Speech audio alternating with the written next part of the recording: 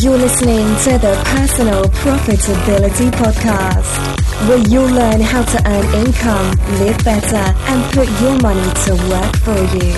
Here's your guide on your path to personal profitability, Eric Rosenberg. Ladies and gentlemen, boys and girls, children of all ages, welcome back to the Personal Profitability Podcast. As always, I'm your host, Eric Rosenberg, and I'm excited today to bring with we have a new guest on, Katie Horner. I hope I said that right. You'll correct me in a moment, Katie, if I said it wrong. Katie and her husband live in Mexico. They are able to live abroad thanks to some online businesses, and they're doing some great community work down there. And I'm really excited to have Katie on to hear her story. I know a little bit about it, but we're gonna be learning this together, listeners, you and I. 'Cause I don't know Katie as well as some guests we've had before, but I'm so thrilled to have her on. So say hi, Katie. Hello, I'm glad to be here today, Eric. So thank you so much for coming on. So to start, can you give us a little bit about the background? Who is Katie, and how did you end up living in Mexico doing community work, and how did you end up as an online entrepreneur? Oh, that's kind of a loaded question. Have you got all day?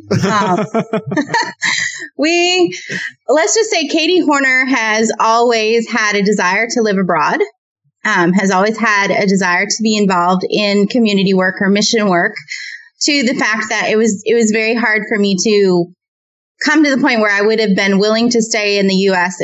if that's what, the Lord had planned for my life. But I really wanted to live overseas ever since I was small. Had you spent any time living outside the United States before your current move to Mexico? Like, did you do a semester abroad or a gap year or anything like that? Oh, yeah. Before we moved here, I think all of my overseas or out of the U.S. trips totaled like almost 4 years of time. Wow, that's awesome. So, any favorite places you went?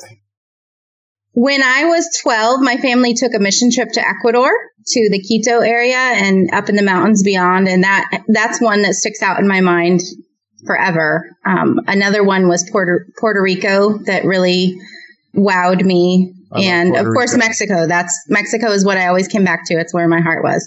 I could live in Puerto Rico. Actually, before my wife and I got married, I told her, I was like, I could live here. Do you want to move to Puerto Rico? Maybe. It's still America technically, but I love the culture there. It's got such that lively, Latin vibe, and the food and the people and the music and the dancing.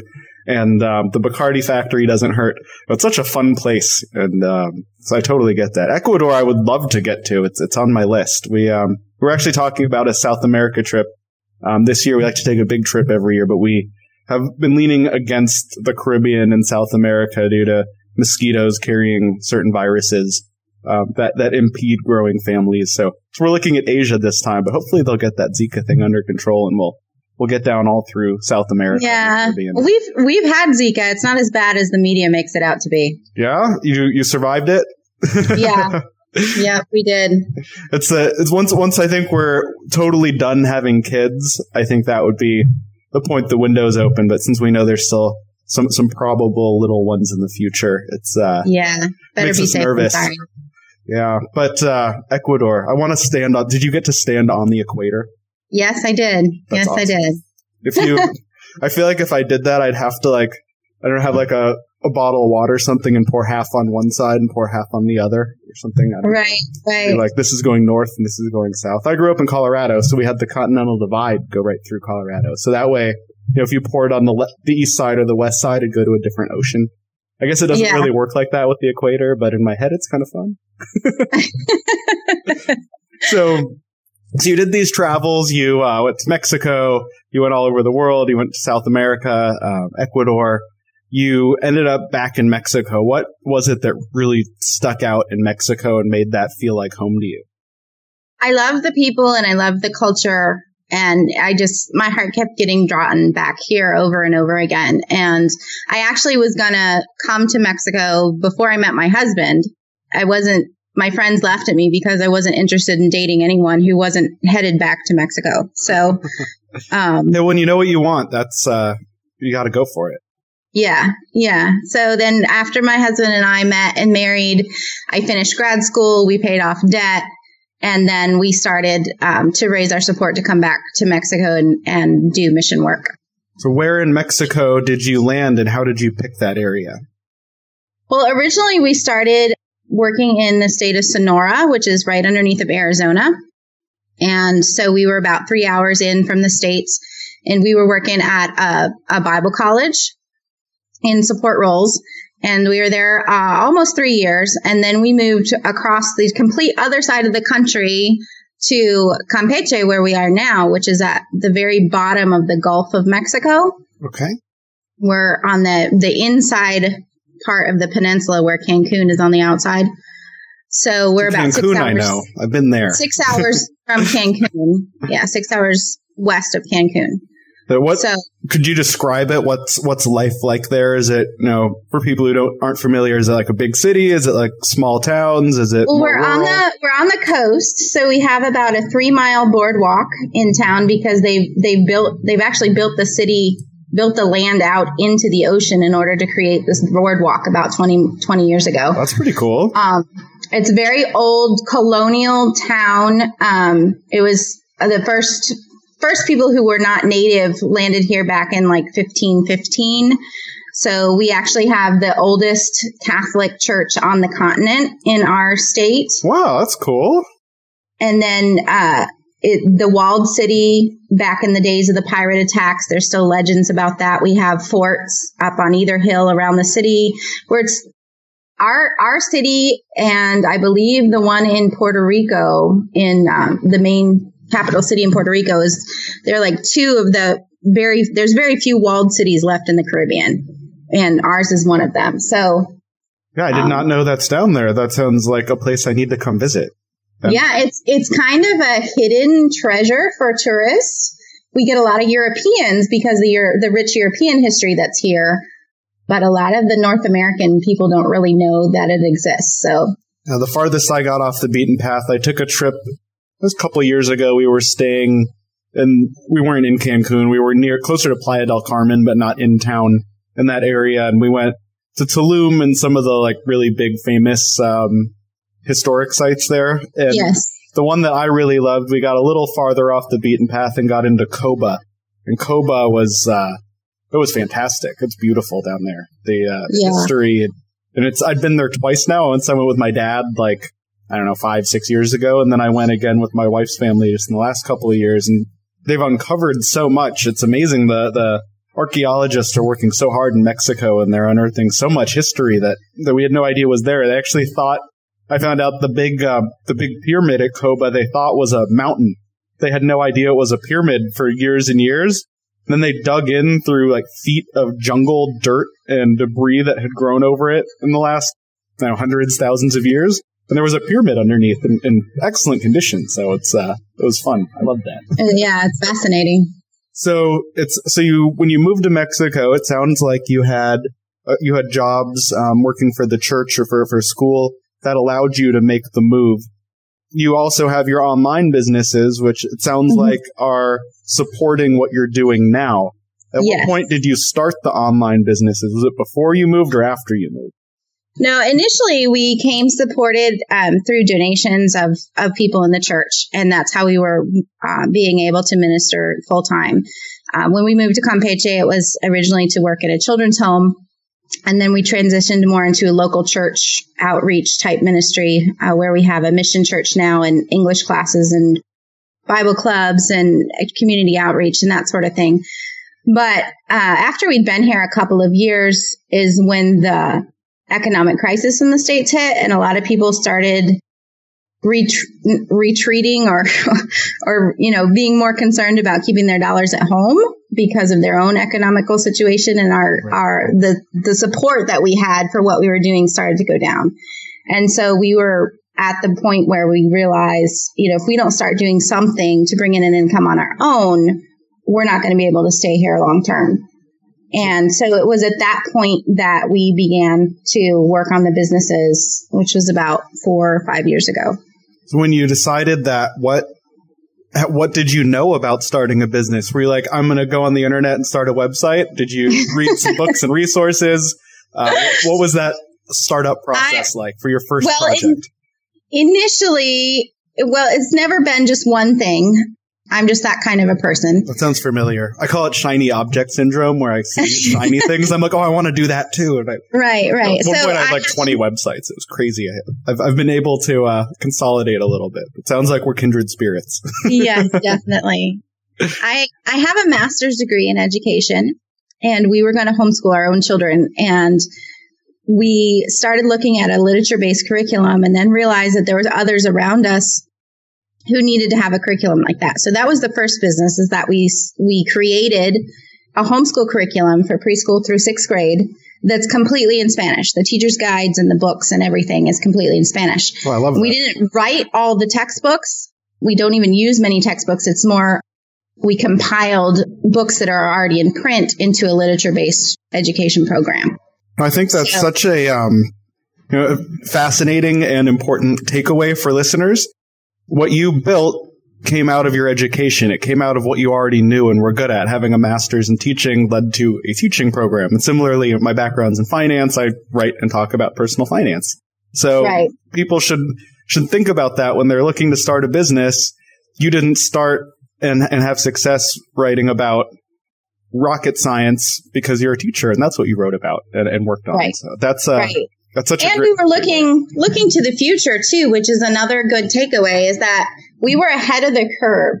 Homeschooling in Mexico and in Spanish communities around the world is about 30 years behind the homeschool movement in the U.S., but we knew the boom was coming. So in other words, today's homeschool graduates are the first homeschool graduates in Mexico, but they're going to be married and have kids soon that they're going to want to homeschool. And so we were trying to get everything set up in advance of the boom that we knew was coming based on what we'd observed in our own childhood in the United States. Yes, and that's great. Were there other competing programs, or were you kind of the pioneer in Spanish language literature-based home education? As far as we know to date, there is no other literature-based program in Spanish. That's awesome. There are only about 5 or 6 programs that we know of total that's available in the Spanish language, but ours is the only one that's literature-based. So that's such a huge market. It's in the biggest languages in the world that are most widely spoken. Chinese, Spanish, English. They're right. By filling a gap of such a widely spoken language. That's a brilliant idea. There's continents of people who speak it. So I love that. So is that your primary business still? That we started with. It's at lemonhaus.com. And then we also started an English language homeschool blog about the same time at paradisepraises.com. So that they have kind of grown together. Okay. And Paradise Praises now offers family, homeschool, travel type information as well as products. And one of our biggest products there has been our Milk the Christmas Monkey, an Advent kids activities book and stuffed animal. So and who doesn't love monkeys? I know, right? It was kind of a reaction to the Elf on the Shelf. We wanted to give our kids more long-term value from holiday activities than just having fun and being mischievous. And so that's kind of how Milk came about. And so then 2 years into it, at the beginning I said, honey, if I ever get to where I fully understand what I'm doing and we can make this business work, I want to teach other people how to find the freedom that we found with income stability through online business. And so then in 2014, we started comoblog.com. Como is Spanish for how to. And we'll actually be rebranding soon to bloggingsuccessfully.com. But that's when I started the coaching and the membership to help others who had small businesses or hobby blogs be able to really monetize them and get to the point where they can have the freedom that we found through that stable online income. So does your business income grew to a point that it's now supporting you living in Mexico? I know the cost of living in Mexico is a bit lower than in the United States. If you were to decide in the future you wanted to move back or move somewhere else, is the income from these businesses enough to support you to live anywhere pretty much? Well, anywhere is kind of hard to say because there is such a big fluctuation in standard of living. Places like London and Tokyo, I know, are crazy expensive. But let's say many places. Depending on where we went in the States, it would be considered a full-time income there as well. But at this point, we don't have any plans of going anywhere else. We've bought an old 250-year-old colonial house that we're restoring here and pretty much plan to home base from here. Sounds like an awesome project. Would you talk more about the house? How did you find the 250-year-old house and come to own that? Well, we have 4 of our children that were born in Mexico, so they're dual citizens. And so residents, even though we have residency here, foreigners are not allowed to own property within so many miles of the coast or the border. But we can be, what do they call it, like guardians or whatever for the property that is in our child's name. Okay. And so we were able to purchase property that way. So it's your kid's house and you're lucky enough they let you to live there? Sort of, yes. So that's how that came about. We just loved this house. We looked at it a few years ago, and when the time was right, it was still available, and we've been able to move in and start working on it and really trying to restore. We found out more history since we've been in the house than we were able to find out ahead of time because it was owned by the grandson of the original. Well, I don't even know if they were the original owners, but he didn't know much history of the house. And so since we've been in the house, we've been able to learn more history and really find out more about how old it was and more information on the historical side of things. That's really fun. I live in an apartment building that was built this last year. So the history here is about 0, but the stone walls are 2 feet thick. We got 14-foot ceilings with old original wooden beams, like before electricity days. Wow.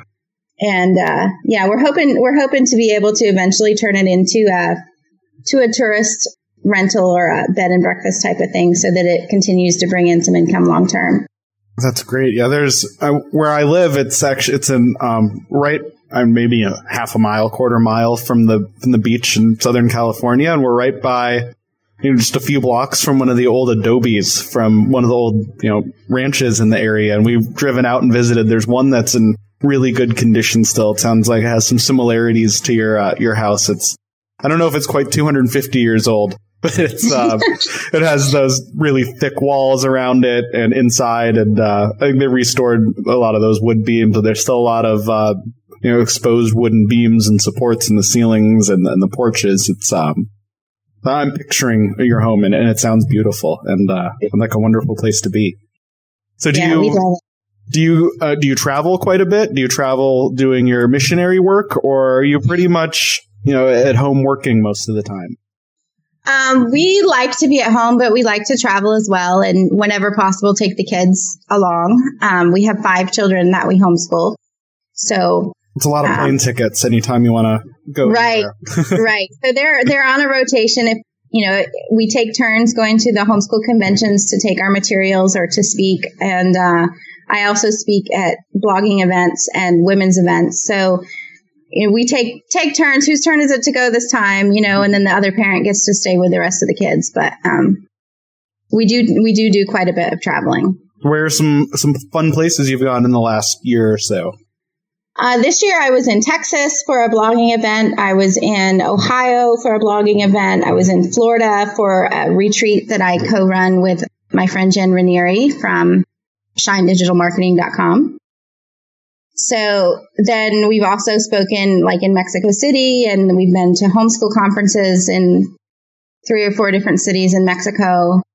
Spoke at FPEA, which is the largest homeschool event in the U.S. That was in May in Florida.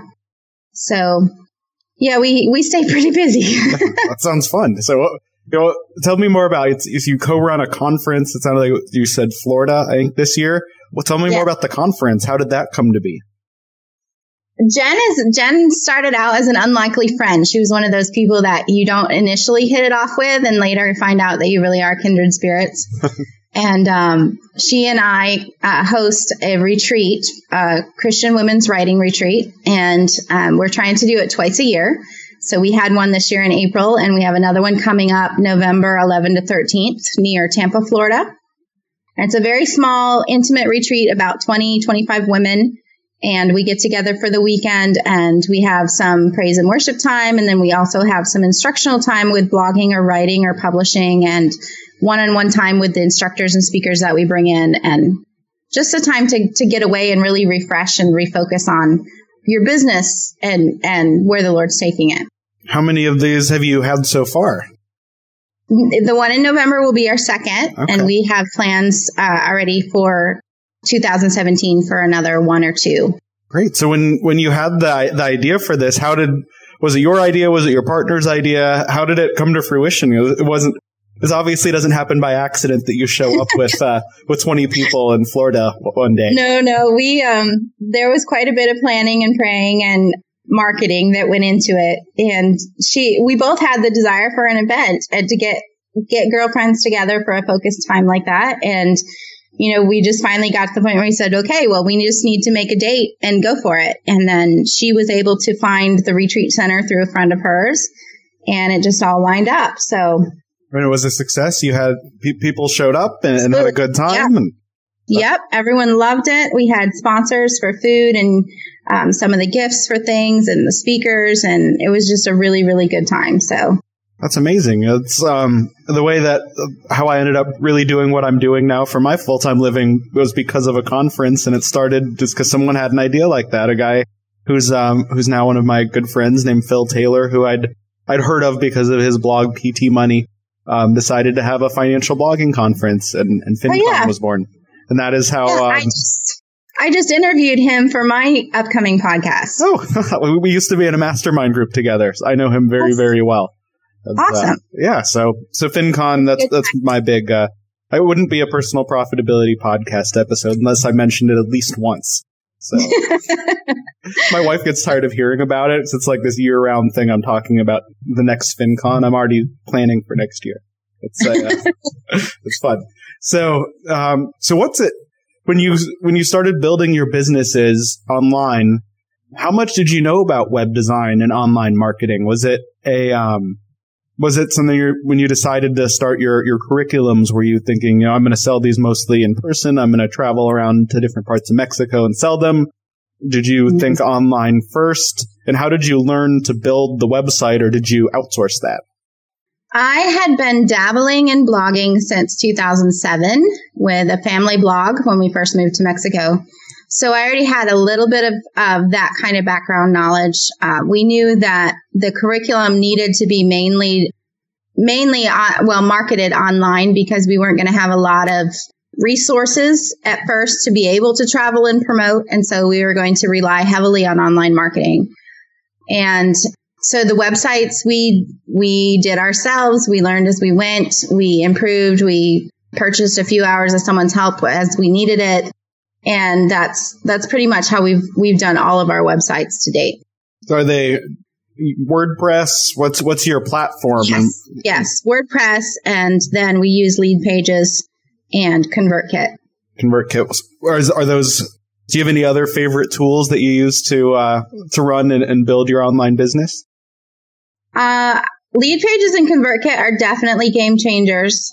Highly recommend those. WordPress is just like a no-brainer. That's what everyone's using today. You can't have a website. You can have a website without WordPress, but I don't know why you would. Right. So then, as far as the other tools, I think that just comes into streamlining things and systems and stuff like that. So I love the Voxer app for communicating with my team. We do have. So I don't know that one. Voxer. How does that one? VOXER? VOXER. It's an app on your phone, and it's kind of like the old walkie-talkie idea. Okay. You press a button and talk, and it sends an immediate voice message to whoever you're sending it to, or you can do it to a group. You can set up a group on there. And then they can, if they have it open, it'll play automatically, or they can listen when they have time and then respond. But I like it so much better than texting or email because I can hear the voice and the tone and inflection. And, I know if my team is stressing out, I know if this is a question, I can hear the urgency, and they get the same from me. And so that's been really, really helpful for communication with the team. Right. So as you expanded, I'm guessing when you started, it was just you and your husband working on this together. So over time, your audience grew, your sales grew, and it sounds like you have a good team around you now. At what point did you start to bring on help, and how did that evolve to where you are today? I started to bring on help initially for Lemon Haas for the Spanish curriculum. I met a woman at a homeschool conference, and she had seen our curriculum online, was just as excited about it as we were, and just blew me away.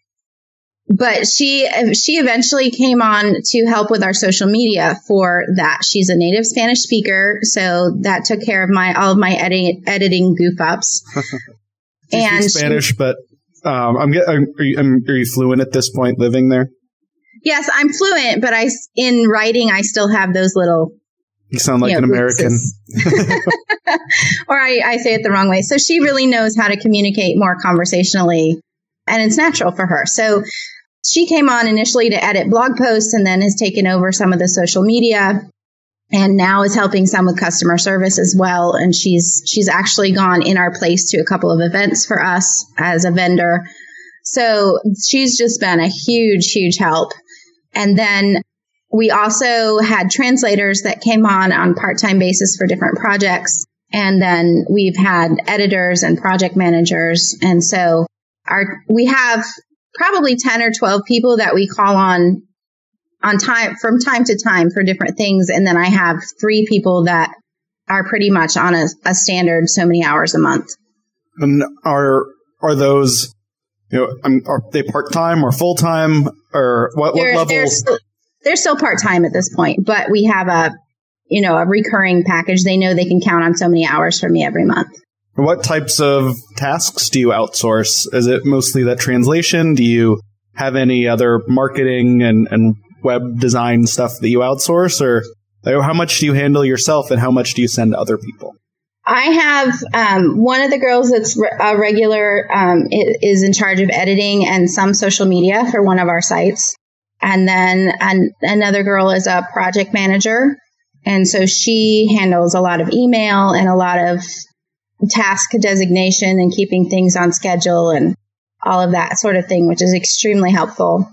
I still do a lot of the writing, a lot of the planning and promotion. I do all the email writing. I do a lot of the graphic design myself still. I have hired out some logos and different things that that I needed done and didn't have the time to do or didn't feel like I was getting as professional as I wanted with it. So yeah, so that's where we are. And then the translation, when we have translation projects that are larger projects, I usually hire them out as well. Great. So when you found those people to help you, how did you find them? Were they people you already knew? Did you use an online platform like Upwork used to be Odesk and Elance or Fiverr? What was that process like? And how did you, I'm guessing along the way you found some people that didn't work out as well, some that worked better. What was it like weeding through the different people to help you and work with you? Most of them have come from word of mouth recommendations or people that I worked with, or I would see them advertise that they were looking for more clients or something. And I had a project that fit that and said, well, hey, let's give it a shot. I have done a few things on Fiverr, but usually that's more like if I need a big set of graphic quotes done, but often there's only certain those you get in a big bulk, and then you got to sift through and see what you can really use or not. Right. I have done intros and outros for videos or short ad videos on Fiverr. So, but the majority of the people that I actually am still using today was through personal recommendations or people that we knew that had those skills. So as you're planning and building, what do you see in the future? Are you going to, I'm guessing you're going to keep on trucking with this curriculum, try to expand it. Are you adding new curriculums? What do you see as your future growth plans and opportunities? The curriculum is growing, and we're having to do revisions already because of books that are going in and out of print. So we do plan to keep up with that. We have 8 grade levels, preschool through 6th grade. We are not planning to extend into high school at this point because the future of ebooks and digital curriculum is so unknown yet. Okay. Small children still need books in their hands, but the older you get, digital is more of an option. Mm-hmm. And so we don't know, we don't want to create a whole curriculum that's going to be obsolete in a year. So that makes sense. We're going to keep promoting Lemonhaus definitely as that continues to grow, and continue with the coaching and the blog membership where I'm being able to influence people on a one-on-one basis and group coaching and things like that. And then Paradise Praises as well. So as this continues to grow, our goal, our definition of success is to have businesses that bring in enough, not a definite money dollar amount, but that bring in enough to provide for our family and what the Lord has called us to do. So we would love to be able to travel and promote homeschooling and offer education conferences for homeschool families and bloggers that is completely paid for by the business. That would be very cool if you could give away more and help and reach more people. Right. Yeah. So a lot of families sacrifice already for the education. So if you can provide the training for free because the curriculum and the materials are paying for that, then, that would be our goal ultimately.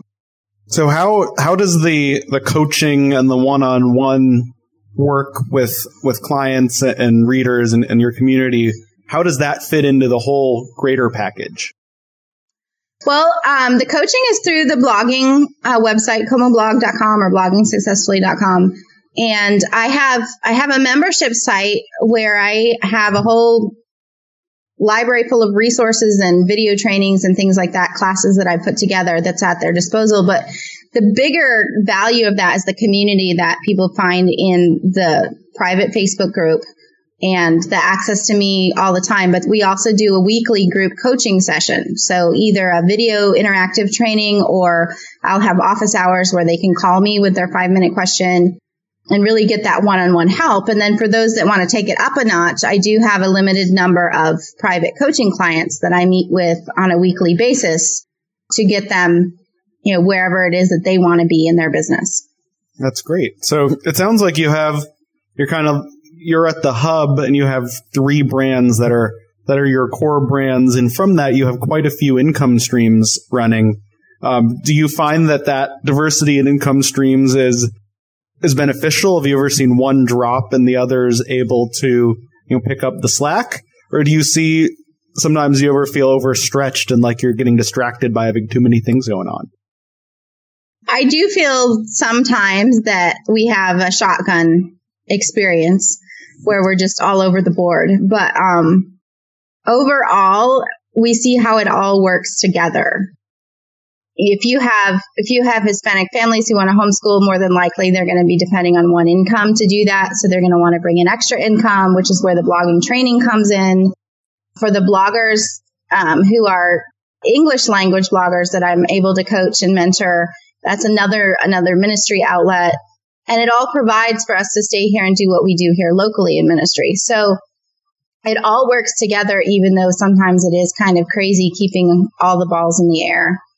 And that's where the team comes in too and really helps a lot. So it sounds great. So when you look at yourself, do you think of yourself like your own boss, or do you feel like you're kind of like the CEO of this company that has multiple different things going on? And do you see as you progress, do you think you're going to bring on more help and build that way? Or do you want to kind of keep it the size that you're able to really run things day to day? I'm very hands-on, but I love having a team to be able to delegate to.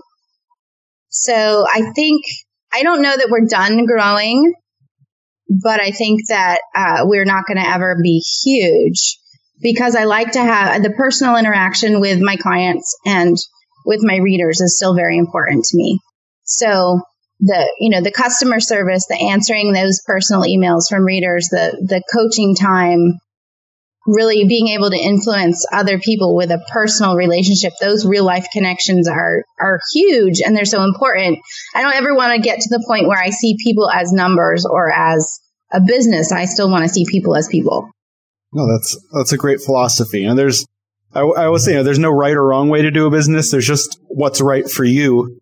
And with you, it sounds like you've been able to find this amazing intersection where you're able to, have your faith be a part of your business. Your, religion is core and center in everything you're doing. And at the same time, you're able to help people. You're able to afford a living for your family, and you get to live where you want. So it's like you got the best of everything, right? Yep, pretty much. and my awesome husband is not in the limelight, but he's behind everything we do. He's my major tech support, and my I tend to be a little bit more dramatic, and he's more common sense and down to earth, and he's more the president and I'm the CEO, I think. He keeps you from going off the rails a little too much. I have the same here. My wife, she's my sounding board. I'm my tech guy, but she is my make sure I don't start too many new projects and don't go too crazy. And she's my editor too. So having a supportive spouse when you're running an online business like this is key. If you're married. If you're not married, then I guess you're probably out partying a lot because you can live wherever you want in the world, make all this money, right? That was my big dream. I thought I'm going to make all this money and I'm going to travel the world. And by the time I started making enough money to do this full time, I was already married, but we still had plenty of fun. You can still travel the world. Oh, totally. We have a daughter who's almost a year old, and when she was 6 months old, we moved from Portland to California and took her to London and Paris. So she's already she's already lived in multiple states and is a world traveler. And at one point, I added up all the states she'd been to, including changing planes, and she'd been to more states than she'd been months old until she was, I think, 9 months old. So that was it was kind of fun. I don't know if I can keep up with that. I think she's got be quite a road trip to get to more states. Anyway, this has been great. This has been so much fun learning about what you do, how you're able to help people, how you've been able to build your business. And if people want to come connect with you, if they want to find you online, where should they go? Well, I am on most social medias as Katie Horner. So Pinterest, Facebook, Instagram, Twitter is Katie_Horner. So, and then my websites are lemonhaus.com, paradisepraises.com, and bloggingsuccessfully.com, which is coming soon. I find it so frustrating when someone has your name on Twitter or on a social media platform. There's like a dozen Eric Rosenbergs in the world, and another one got the Twitter one and has never tweeted anything. It's just like sitting there, and someday I hope that Twitter will let me have my own name. And they need to create a way to petition for those or something. Yeah, like if it were active and being used, I'd get it. Like, cool, other Eric Rosenberg, you beat me to it. But it's just sitting there. It's like, so frustrating. But that's the world of social media and the internet and trying to claim your real estate. Well, great. Thank you. I also have a free Facebook group for bloggers that I forgot to mention, which is great. It's called Paradise Bloggers. Great. So if you search that on Facebook, you're welcome to join that as well. Well, everyone, go check out Paradise Bloggers and comoblog.com. Get connected. Learn all the things that Katie's up to. It's a beautiful website.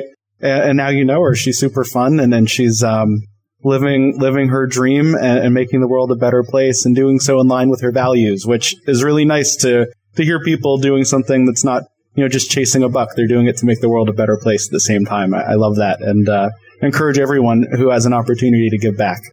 So thank you so much, Katie. Thank you so much, listeners. Thanks, everyone, for sticking around to the end.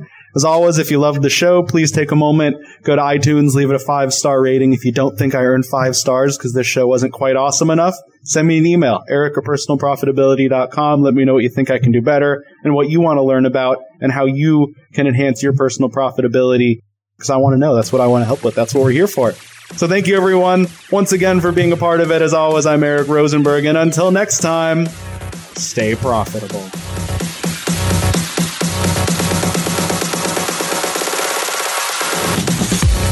Thanks for listening to the Personal Profitability Podcast. If you enjoyed this episode, please leave a rating on iTunes or share it with a friend.